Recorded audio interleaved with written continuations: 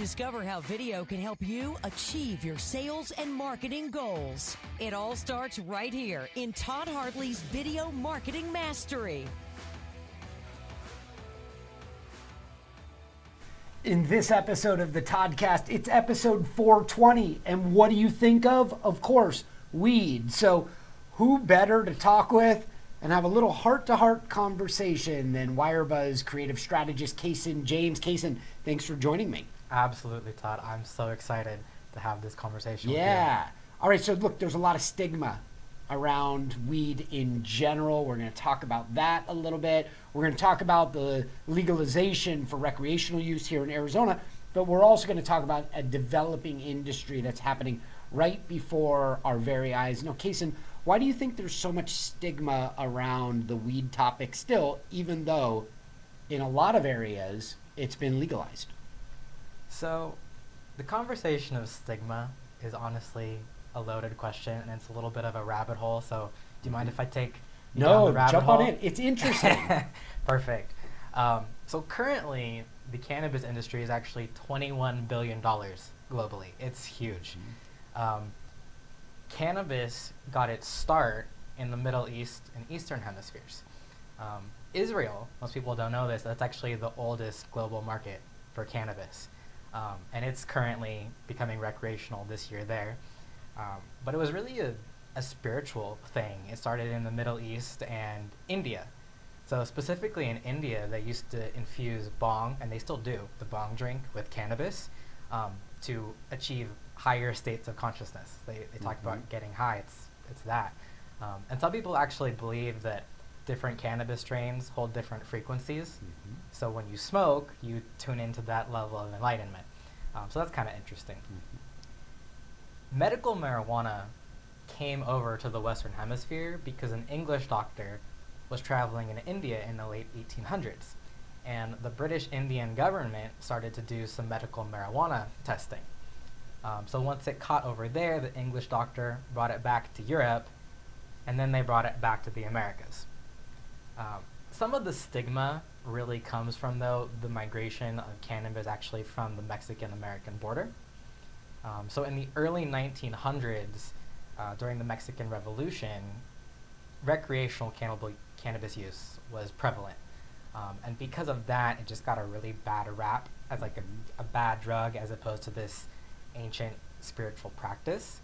And even though like cannabis and hemp has really been an economic staple of our globe since the beginning of time, this misuse really poisoned our mindset about it. So you've seen kind of a lot of this back and forth from it. And personally, I think there's a duality to all things in life. I like to think of like a hammer, where depending on whose hand it's in, it's either a really useful tool or it's a weapon. Right. Either way, it's putting a nail in your coffin. Yeah. Right? Yeah. And kind of same thing goes with cannabis in terms of depending on how you're using it, it's maybe a little bit productively destructive, or it's great pain relief. The root of this industry is medical marijuana. It's always been an alternative medicine. And even in today, though I think we're up to 33 states that have either decriminalized it or like medical or fully recreational. There's only 6 where it's still illegal. So I think federal legalization is just a matter of time. But really it's all about serving patients. And you used to be a restaurant server. Yep. And when I was a bud tender, that was the root of it. It was serving people, and I loved helping people and facilitating the right products, getting it in the right hands, and really helping them live a better quality of life. Yeah, that's cool. You know, I've noticed that right now we're actually watching the birth of an industry. Like right before our eyes, we're watching. And throughout our lives, when we were born, industries were already taking off. But because of prohibition, this industry right now is developing new tinctures and new strains and new products and new creams, and CBD comes out of it. Like there's all these things that are just starting to happen because this industry is being born. Can we take a couple of steps? Like, what was your experience working in California, which was legalized a lot earlier than where we are in Arizona? What was that experience like, and how long does it normally take for it to be normalized in a culture? So, I would say it probably took about 10 years from going medical to fully recreational and now what it is in California. I remember when I was 18 and I first got my medical card, I would have to walk up to the stairs, like this little hole in the Yeah. wall spot, and with the brown paper bags, and it was Yeah. super discreet. And now it's like you go to a dispensary and you buy swag. Right. Right. You know, you rock all the brands. Wait a second. Can we just pump the brakes right here for Yeah. a second? Something tells me that when you start purchasing swag, it's already gone a bit mainstream, or maybe should I say you're showing off the brand, whatever it is, because you want to associate with it. Maybe that's the indicator when it starts to go mainstream. Yeah, no, I think that there is a huge shift in building of cannabis culture. And even on LinkedIn, surprisingly, the B2B cannabis community on LinkedIn is popping right now. Really? Yeah, 100%. Use the hashtag cannabis community. You'll find a whole bunch of people. Pardon me for one moment, Yes. but inquiring minds probably wonder, as the business owner, is that what Kaysen is doing in the middle of a workday on LinkedIn? I just kid. But still, it's interesting to watch these things develop and also see what platforms start allowing it, because I think Facebook doesn't allow conversations around it. It's interesting. Yeah, Facebook, like a lot of healthcare industries, actually. I mean, last year during COVID, the reason why the cannabis industry grew so much was because it was deemed essential under health services. So it is an alternative health, but all these things are highly regulated. It's kind of similar to like alcohol advertising on Facebook, where you're on Instagram, you're on Facebook, you can't really talk about it the same way that you would. But Mhm. with LinkedIn, it seems that a lot of these B2B professionals are developing their bridges and growing their network and connecting that way.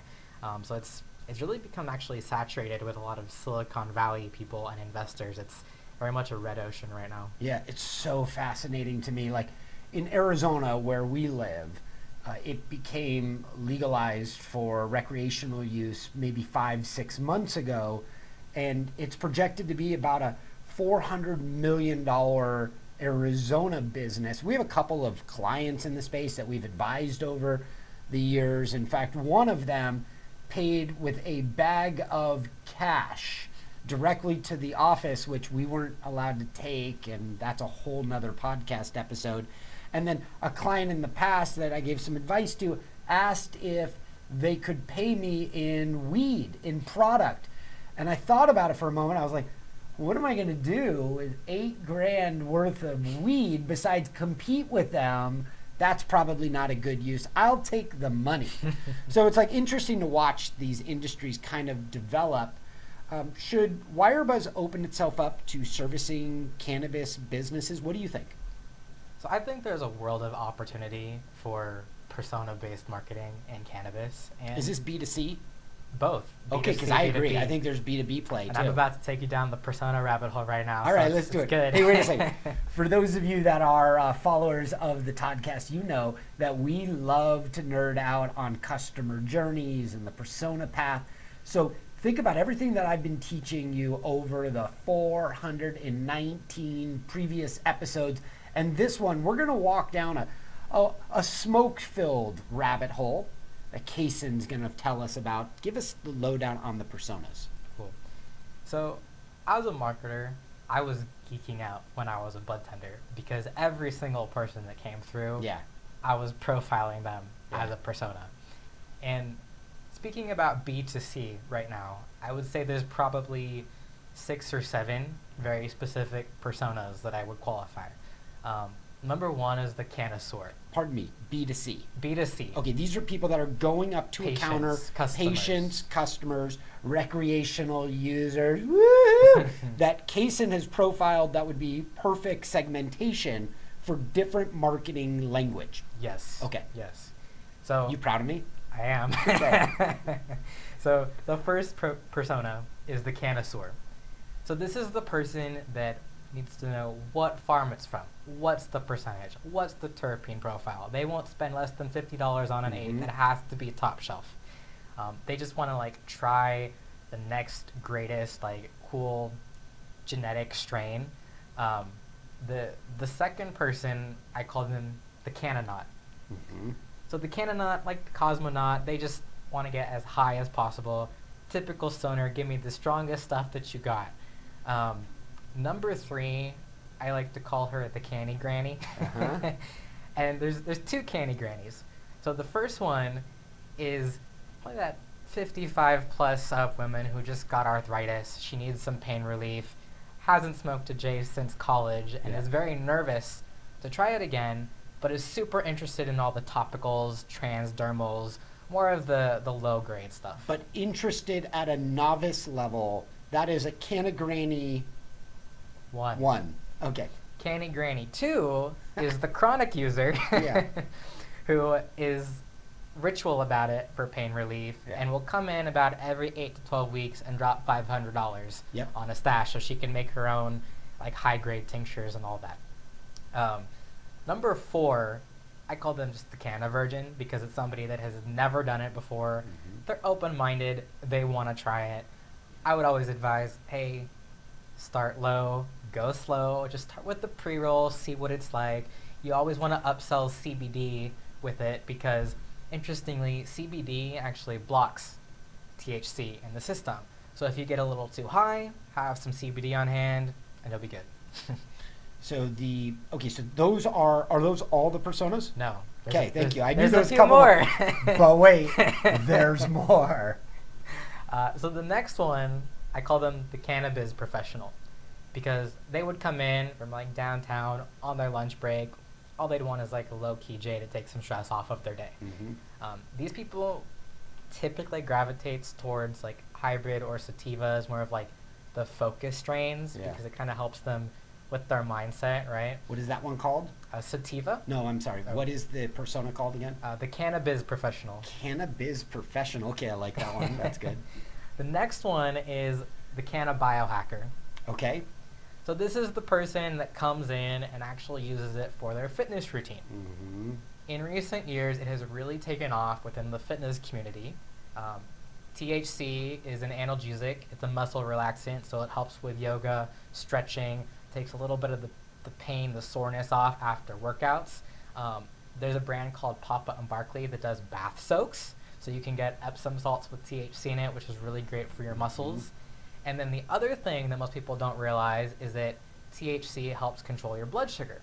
So if you're on the keto diet, if you're diabetic, you're trying to lose weight, it curbs your stress, helps you control your levels, so it's actually really effective for that. Through all different types of consumption, smoking, vaping, eating. Anything that you can ingest or inhale. Yes. Interesting. Wow, this is a fascinating conversation, right? Okay, so are there other personas? There's one more. Fun. The last one is the CBD lover. So this is the person that like basically would buy a non-alcoholic beer at the Mhm. grocery store. They want all the fun but without the buzz. They want the anti-inflammatory, they want the anti-anxiety effects, but they don't want the psychoactive effects. Right. And within this CBD lover category, there's the pet lover category because CBD pet tinctures Yes. are now a thing. That is a drop down in there. Yes. By the way, in the interest of full disclosure, I am a CBD lover, like topically. So Wendy and I have been using, one of our friends has a CBD line. And at the old Wirebuzz office, we always had it on for people available for people that were experiencing some type of muscular pain. And I, like Wendy says, I either bathe in it or like drink it because I just put it all over after my workout and it allows me to continue to function without the muscle pain. Yeah. And the great thing about CBD, like that's a market in and of itself. And you can go to Whole Foods, you can go to Safeway and get a CBD tincture if you want to try it. There is a difference though between the CBD you get at a dispensary and what you would get at a retail location. Legally, what you're going to get at Whole Foods is going to be hemp-based, Mm-hmm. and hemp farming is like a whole different thing, whereas cannabis, you're going to get a little bit more of the full spectrum benefits, and it's just a more precision growing atmosphere that it's going to come from. That's cool. Yeah. It's really an interesting time to be able to watch industries be born, watch marketers take their traditional marketing expertise and then kind of blend it into a new industry. Hey, quick question for you. Just dawned on me. Should we be considering doing a live Wirebuzz webinar for the CBD industry where we're talking about personas and video and journeys and tracking and how they could use it in their stores to be able to convince and convert faster? I definitely think we should make more content about this and help educate both the CBD and cannabis industry of how they can use some of our tactics. Yeah. I'd like to go into B2B real quick because I think that really speaks to a lot of what we do. Okay, let me ask the audience one question though, Okay. real quick. Hey, before we get into that next thing, follow up with me on LinkedIn. Hit me in the DM if you think that us exploring how we could help these cannabis-related businesses convince and convert better would damage the Wirebuzz brand with all of our medical clients. Now, the reason I bring this up is we service, like, I don't know, off the top of my head, like 100 companies in the medical space, help them better engage patients and physicians to create better outcomes. But my real question to you is, do we damage our overall company brand and maybe potentially lose clients by also being willing to help in the cannabis space? Drop your comments into a DM on LinkedIn. Hit me up. I'd love to hear from you. And then, Kaysen, let's get back into this conversation. Sounds good. So B2B personas. You have manufacturers, so the people that make the products. You have... What's the product that we're selling right now? It could be anything. It could be edibles. It could be pre-rolls. Oh, okay, because I was thinking like maybe equipment that a grow facility would use. That's... You're actually thinking as a consumer, how somebody that would be in consuming the product. Yeah, I'm thinking more of like the brands that are making the Okay. consumable products. Okay. So they're a manufacturer in this case. There's definitely technology manufacturing, like for grow facilities, like the technologies, the irrigation systems, the plant nutrients. We advised a company that has a device that they put their plants in, and it removes mold before the mold sweeps through and destroys an entire crop. We advise them on how to sell using different journeys to the grow manager, the chief financial officer, and I'm sure there was a third person, but by having different journey pages, like, we can help move people through the decision-making process if that information's hyper-relevant to their needs. Exactly. And I think that we're probably on the same page here because for like manufacturing, those brands that manufacture the products, if we were to do videos for the grow facility, we would want to tell the story of how is the flower grown, what products are used, how is the crop nourished, how was it cut, how was it trimmed, how is it treated before it makes it into their door so then they can put it into the pre-roll, because that's all part of the consumer story that people care about. Where does their product come from? It's kind of like in perishables. People want to know where the meat comes from, how the vegetables are raised. So there's that.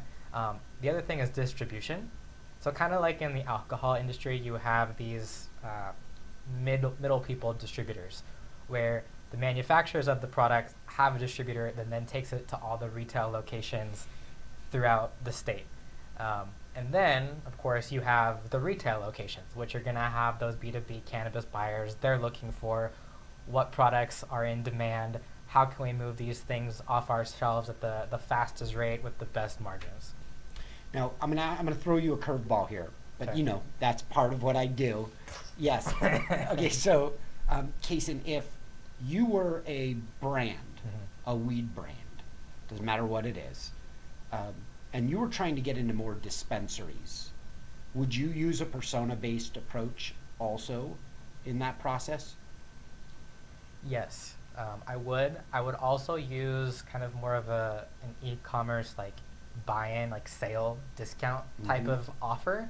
I actually used to work for a cannabis brand, and that's one of the things that when you're trying to steal shelf space and you're trying to get a new product into stores, you want to give somebody that like first-time purchase offer.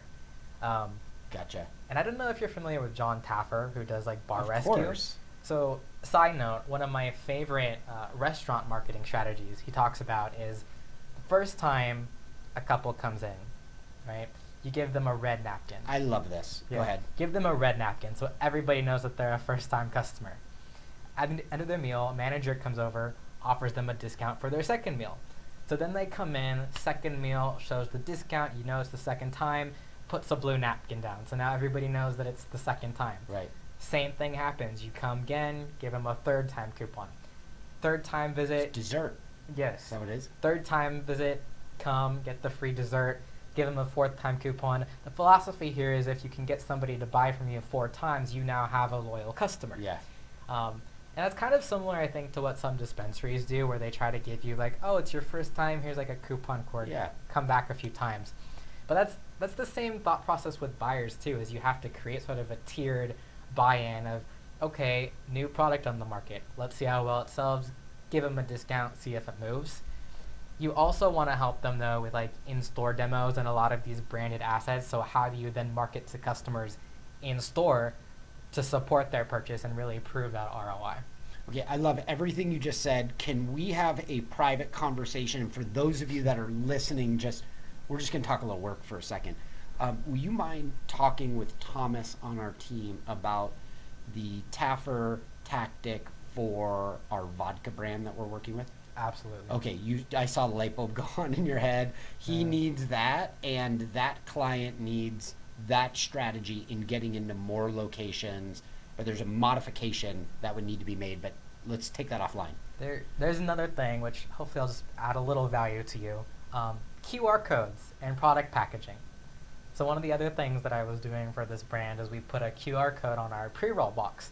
So that way when somebody goes in, they can scan it and get like custom engagement materials from the brand. And so whether it's cannabis, whether it's any product-centric business, I think QR codes are a really great way to send them custom comments or custom content, get them into the funnel.